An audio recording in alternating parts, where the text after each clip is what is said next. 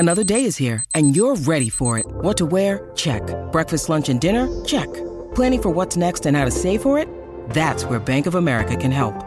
For your financial to-dos, Bank of America has experts ready to help get you closer to your goals. Get started at one of our local financial centers or 24/7 in our mobile banking app. Find a location near you at bankofamerica.com/talktous. What would you like the power to do? Mobile banking requires downloading the app and is only available for select devices. Message and data rates may apply. Bank of America N.A., member FDIC.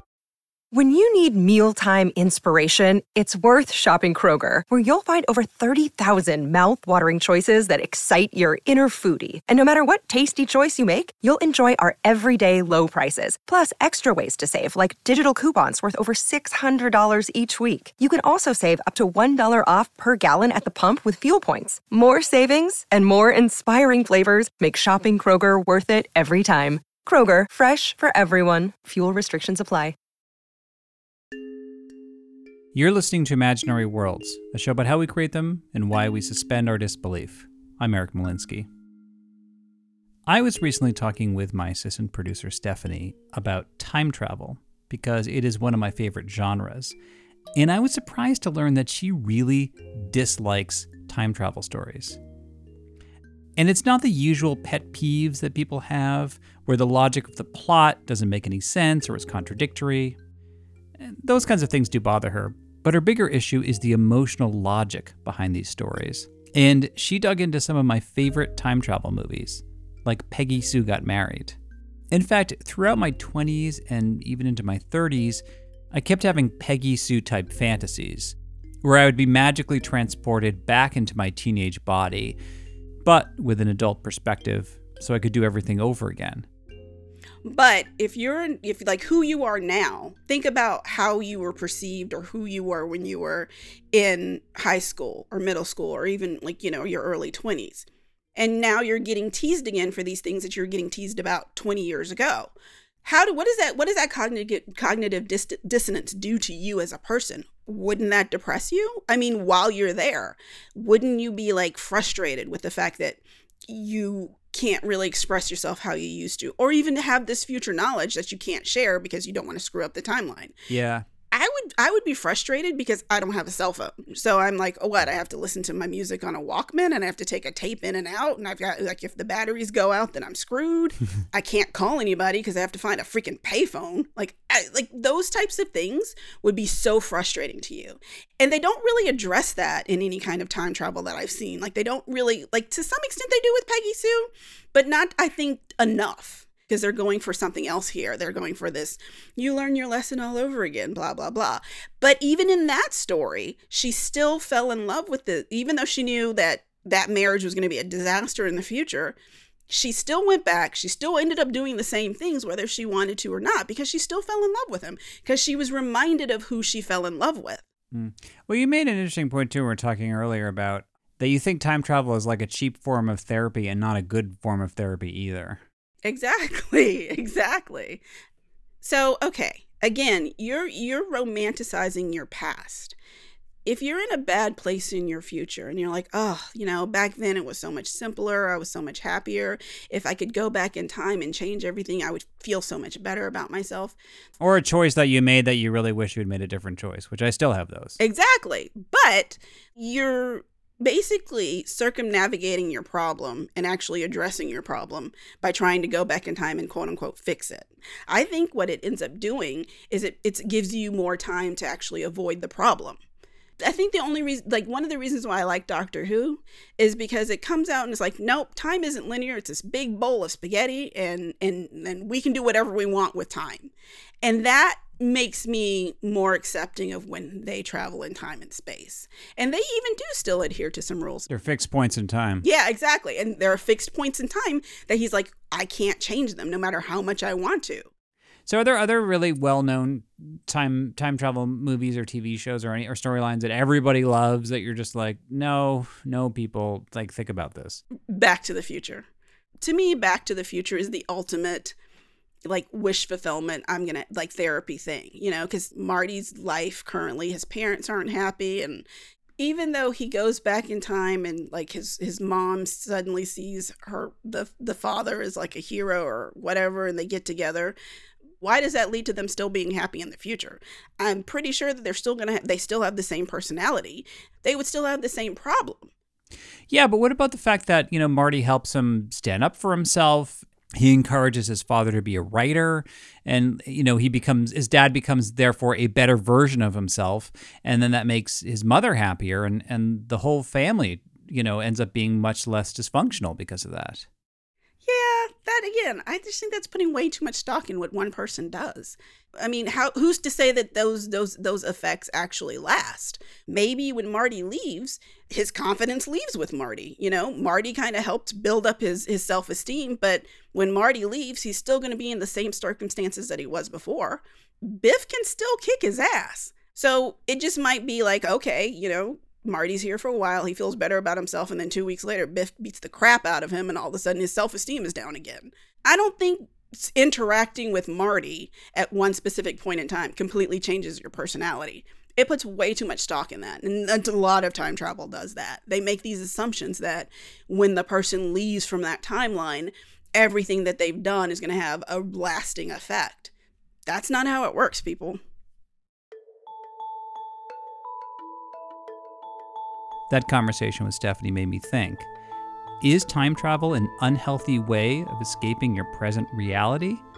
I mean, I love time travel stories, especially when characters go to the past. I mean, is it really just a junk food fantasy that's ultimately bad for you? I wanted to run these questions by Charles Yu, because he wrote the novel How to Live Safely in a Science Fictional Universe, where he satirizes the Hollywood approach to time as if time is something that you can fix mechanically. In fact, the main character in his novel is a mechanic who repairs time machines that were invented by his father. There was something intrinsic about telling a family story through the lens of time travel, because I felt like our kitchen table, where I now go as like a father now, I go back and, take my kids back to see my parents, and we eat at the same table that I used to eat at when I was my kids' age. When I'm having a conversation with my parents sitting at that table, there's a overlapping of time. It's sort of folding in on itself at that point. And Charles was really drawn to the idea of time travel because it's one of the most common daydreams that we could have. People ultimately do a lot of mental time travel and emotional time travel, in that thinking about the future is, as I say in my book, basically anxiety. Thinking about the past is usually regret. I mean, those are negative ways of thinking about it. Thinking about the future can also be hope. And thinking about the past doesn't have to be regret. It can be fond memories.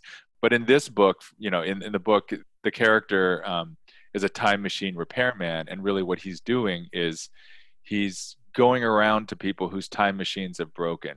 Ostensibly, he's there to fix the time machine. But really what he ends up telling them is that they've broken the machine themselves, or you can't use the machine the way you want to. You can't use it to change the past, because if you did, you would no longer be in your own universe. You'd be in a different universe. Really what the time machine repairman is doing is just sort of acting as like a counselor for people to explain that they sort of have to accept what has happened and move on. Here is the actor Woody Fu reading an excerpt from the book. The reason I have job security is that people have no idea how to make themselves happy, even with a time machine. I have job security because what the customer wants, when you get right down to it, is to relive his very worst moment over and over and over again. Willing to pay a lot of money to do it, too. I mean, look, my father built a sort of semi-working proto-time machine years before pretty much anyone else had even thought of it. He was one of the first people to work out the basic math and parameters and the limitation of life in the various canonical time travel scenarios. He was gifted, or cursed, depending on how you look at it, with deep intuition for time, an ability to feel it inside viscerally, and he still spent his whole life trying to figure out how to minimize loss and entropy and logical impossibility, how to tease out the calculus underlying cause and effect. He still spent the better part of 4 decades trying to come to terms with just how screwed up and unfair it is that we only get to do this all once, with the intractability and the general awfulness of trying to parse the idea of once, trying to get any kind of handle on it, trying to put it into the equations, isolate into a variable the slippery concept of onceness. One of the most common themes in time travel stories is undoing a loss. There are huge apocalyptic losses like in Avengers Endgame or X-Men Days of Future Past, and then there are minor losses like Marty McFly wishing he had a less dysfunctional family. Vandana Singh is a writer and a physicist who explores time travel in her fiction. It makes sense to her why loss would be such a common theme in these stories. Loss is such a very, very hard thing to deal with. And part of that denial is to want to go back in time and find that person again or find that place again. Therefore, memory and story are really the only time machines we have for revisiting something we've loved and lost or someone we've loved and lost. And sometimes that impulse can be pathological in the sense that if we can't work through grief and if we deny loss, then we are in trouble because we can't be fully really present in the world anymore. Vandana and Charles Yu both wrote stories for the Time Traveler's Almanac, which is an anthology that was co-edited by Anne Vandermeer. Anne sees the time travel genre a little bit differently. She thinks they're all basically love stories, because love is the flip side of loss. And it's not just love stories in the sense of romantic love, but it's also love stories in friendships, love stories in parents and children, grandparents, reaching across generations. I felt like the whole idea behind people's yearning to time travel was to make these connections with other people in their lives, whether they were good relationships that they wanted to revisit, or maybe there was a problem in the relationship that they wanted to fix. In fact, one of her favorite stories from the anthology is a love letter to San Francisco. It's called 3 Rooms, Good View by the writer Karen Haber, and it's about a woman who can't afford to live in San Francisco anymore. So she goes back to the 1960s so she can pay less rent and essentially grandfather herself into the lease while trying to juggle living in 2 different time periods. And of course, when she's going back into the past and living in this apartment, she has these neighbors. But when she goes back into the future, she no longer has those neighbors. So it's all those relationships between where she is here and where she is there. And it's just a fabulous story. And it's not your usual time travel story.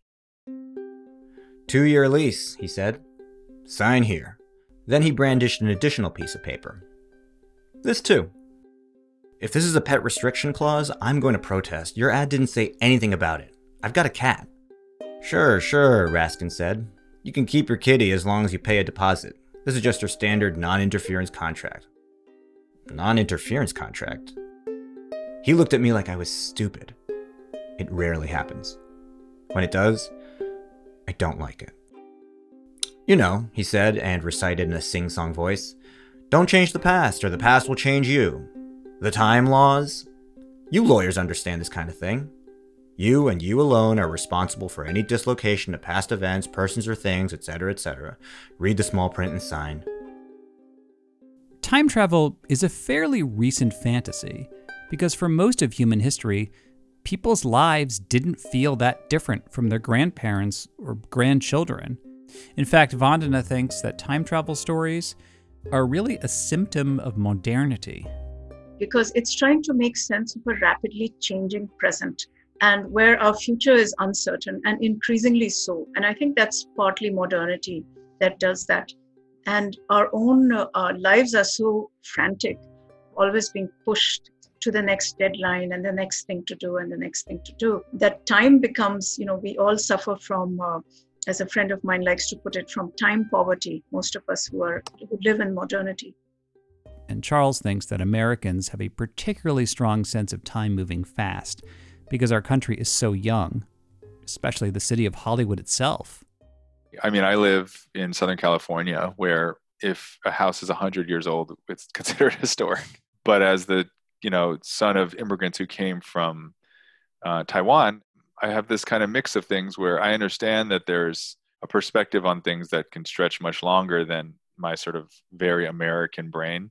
If you don't have a sense, and I'm talking about myself, of larger time scales, it can kind of warp your perceptions of how much you can actually affect the course of things, either in your own life or in a larger sense.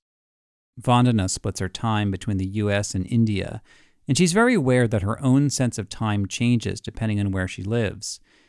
She compares it to the difference between classical Indian music and Western music. In Indian classical music, you always end at what would be, if you think about the do, re, mi, fa, sol, la, ti, you always come back to the do at the end. So it's kind of got this circular structure to it. You wander in all kinds of places. There's a lot of improvisation with some constraints, but you kind of come back to the end, the note that is the do, the original do. What I've noticed in Western music is often the end note is not where you began. And, I know that Western cultures, I'm sure this is an oversimplification, but that the idea of linear time is a big deal, at least in modern Western cultures, which are now globalized. Whereas we find in other cultures simultaneously the notion of linear time coexisting with a circularity. She explored these ideas in a short story called Delhi, which is in the Time Traveler's Almanac. Her main character is a young man in New Delhi with the ability to see the past or future, layered on top of each other.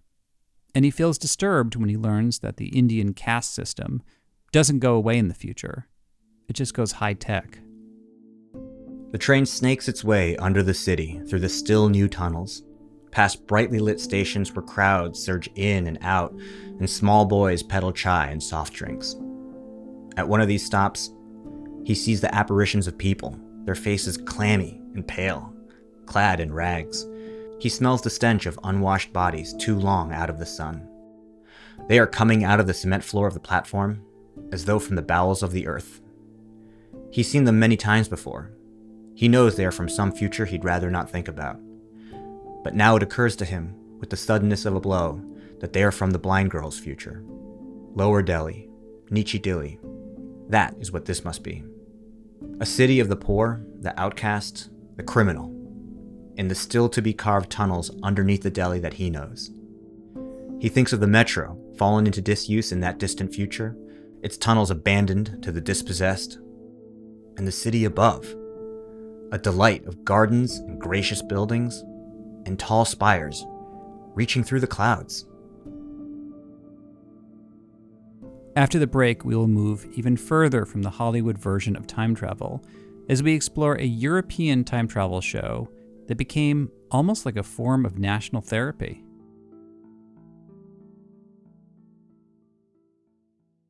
It's happening daily. We're being conned by the institutions we used to trust. The mainstream media is distracting us with meaningless headlines instead of focusing on the harsh realities facing American families. Time is short before something big happens, and that's why so many folks are preparing. They're becoming self-reliant by investing in emergency food storage from My Patriot Supply. Go to MyPatriotSupply.com and secure 4-week emergency food kits for each member of your family. Each kit contains tasty breakfasts, lunches, and dinners, averaging over 2,000 calories per day. Save $50 on each 4-week food kit you purchase, plus get free shipping on Ready Hour 4-week emergency food kits. You're not ready if it's not Ready Hour Foods. At My Patriot Supply, you can also get solar power generators, water filtration units, heirloom seeds, and survival gear. Order by 3 p.m. and your unmarked boxes ship the same day. Shop MyPatriotSupply.com today. MyPatriotSupply.com. Earlier this year, a listener suggested that I might like a Spanish sci-fi show called The Ministry of Time, or El Ministerio del Tiempo. I binged through the first 3 seasons on Netflix. I love the concept and the characters, and it is one of the most ingenious shows I've ever seen about time travel. Not long after I finished binging the show, Netflix lost the rights to stream Ministry of Time in the US. The 4th season of the show is already airing in Spain, but so far I have not been able to find any version of the show streaming with English subtitles. Once somebody has the rights again to stream it in the US, I will let you know. Also, in describing the show, I do have to give away a few minor spoilers. The Ministry of Time does not rely on a time machine. Instead, they use a series of underground doors that lead to different periods in Spanish history. In each episode, a trio of time agents are sent to the past to stop whoever is trying to change things, even if those people have good intentions, thinking they're going to change history for the better. Or time might be in flux. People in the past make different choices, and time agents need to stop the butterfly effect because there are just too many unknown variables. Also, the time agents are recruited from different periods of Spanish history, so they can help each other blend in depending on which period of history they're sent to. As much as I love the show, I knew that I was missing a lot of cultural context. So I talked with Concepcion Carmen Cascajosa Verino, who goes by Conchi for short. Conchi is a professor at the University of Madrid. She also wrote a book about the Ministry of Time, and she got a lot of access to the showrunner, Javier Olivares. She says the first thing that is uniquely Spanish about the show is that it's about a government agency. It may be a top-secret government agency, but it's still a small bureaucracy. And they're very cautious about making sure history doesn't change, even if that history was tragic. The setting of the series is to be very Spanish, and there is nothing more, more Spanish that is about, having things to work in the same way always. It's very representative of what Spain is. I also talked with Antonio Cordoba. He teaches Spanish science fiction at Manhattan College. Both he and Conchi told me something about the show that had never occurred to me. When the show first launched, the three main characters, who are part of a team of time agents, were intended to be symbolic characters. The three members represent, in a way, all of Spain using Spanish stereotypes. On the one hand, we have the everyman, the man of the people, the man of the present. That character is Julian. He's an EMT in Madrid with a very dry sense of humor. The second member of the team is Amelia from Barcelona. She was the first woman to attend college in the 19th century. And even if she is a character from the 19th century, the smart character, the character that is looking forward, the one that is like the embodiment of modernity, is a woman from Catalonia. And finally, there's Alfonso, a soldier from the height of the Spanish Empire. And he is like this embodiment of all this 16th and 17th century old Spanish gentleman behavior. He's brave. It's emphasized over again that he's sexist, but he has a heart of gold and he believes in the king, but he's still willing to adapt. And that's also a very stereotypical representation of southern Spain, Andalusia, in which people are kind of naive, but have their heart in the right place. Antonio is from southern Spain, so that stereotype jumped out at him. I would not have recognized it, but I did feel the tension in their dialogue. Like when Julian, from our time period, makes self-deprecating jokes about modern Spain, Alfonso is offended because he took so much pride in the Spanish Empire. And Conchi says those exchanges are important because Spain is fractured along political and social lines that each of the characters represent, especially the tension between Amelia, the 19th century liberal reformer, and Alfonso, the 16th century macho warrior. And it's very difficult for the two Spains to work together. And we are seeing that all the time. We're now in a very complicated crisis in Spain, and it's the same. It's impossible to have the two Spains to be together. Eventually, the three of them become very close. And what helps them bond is that all three of them, and in fact every character in the show, is dealing with a personal loss. Julian lost his wife in a car crash a few years earlier, and he's haunted by whether he can use time travel to save her. But their boss, Salvador, is a widow whose wife could have been saved by modern medicine, but he refused to break the rules. And Conchi says that feeling of loss and mourning goes beyond the characters, because the series originally had two showrunners. They were brothers named Pablo and Javier Olivares. Pablo died when the show was in development. So I think there is and I think if you compare the first season of the Department of Time with the later seasons, the first season is very sad because all the main characters are facing this. They're facing, the loss a person, of a situation, of a life project. That sense of mourning tapped into the national zeitgeist when the show debuted in 2015. Spain was still reeling from the 2008 recession, which had come after an economic boom.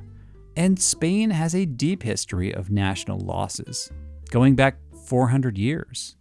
The Ministry of Time is also dealing with the disaster of the Spanish Armada, but with other, moments in where we were like at top of the world and we lost power and we were behind in the stream of history. Antonio says it's not a coincidence that several of the male characters are mourning the loss of their wives, because in the Spanish language, everything always has a gender, and the fact that Spain, España is feminine, always activates some kind of gender national allegory in which the male character missing his wife or his mother, that's always present there, that sense of a national loss that goes beyond the individual loss of the character. When the show first came out, there were complaints that it was too nationalistic. The ministry was often protecting Spain from foreigners trying to meddle with their history. The writers were open to that criticism, and the second season was more introspective. My favorite episode from the second season dealt directly with the loss of the Spanish Armada, which was the tipping point when England overtook Spain as a global power. In that episode, King Philip II commits the ultimate taboo and uses the ministry to rewrite time. So he not only wins the Spanish Armada, but every battle afterwards, until Spain becomes a 21st century superpower that is also a religious dictatorship. For Alfonso, who is the soldier from the old Spanish Empire, this would have been a dream come true. But that character has already changed a lot by living in the 21st century, and he eventually realizes this is a nightmare. And Conchi says that season 2 also shifted its focus from the theme of loss to disappointment. And they dealt with the biggest disappointment in recent history, the difficult transition from dictatorship to democracy. We don't have a good opinion about politicians in Spain. I think it's impossible in Spain to produce a television series such as the West Wing drama, because it's impossible. We had a very good comedy in Spain now. This is about a politician, and this politician is like an idiot. But we had more Nobel prizes coming from literature. Antonio says that's why the time agents are often risking their lives to save writers, poets, musicians, and artists. But if they have to save kings or politicians, it's usually presented as a necessary evil. And that's why the show puts so much emphasis on the great things about Spain, on the arts, on the literature, on all that great opportunities in which the Spanish people showed that they're made of the right stuff, but that unfortunately the authorities have not been up to the task. The characters do alter history when they can, but it's a power they use sparingly. As their boss Salvador often explains, without that history of loss, disappointment, and tragedy, they wouldn't have this history of great works of Spanish art and literature, and the arts have helped to define their national character. Too much playing the hero as you would have in a Hollywood movie is not good for you. So they have like these really fascinating paradoxes and really fascinating ways to use time travel and what is preserved and what is not preserved as a way to provide therapy to a nation that in 2015 is still like reeling and recovering from the trauma of the Great Recession. What I like about the Ministry of Time is that these questions can be applied to a country or a person. I mean, if you could undo the worst things that ever happened to you, or the worst things you ever did, you wouldn't be you anymore. And sometimes you need to go back in time to realize that. Although lately, with the COVID-19 crisis, I've been jealous of time-traveling characters because I feel like the future cannot come quickly enough. At the same time, I have not been dwelling on the past because it's painful to remember how easily I used to be able to go out and enjoy being in the world. But the future is so unknown and so unpredictable, I haven't allowed myself to fantasize about the future, which is very unusual for me. I have never felt so stuck in time, so stuck in the present moment as I do right now. I know that's supposed to be a good thing, but I still wish I had a time machine. That is it for this week. Thank you for listening.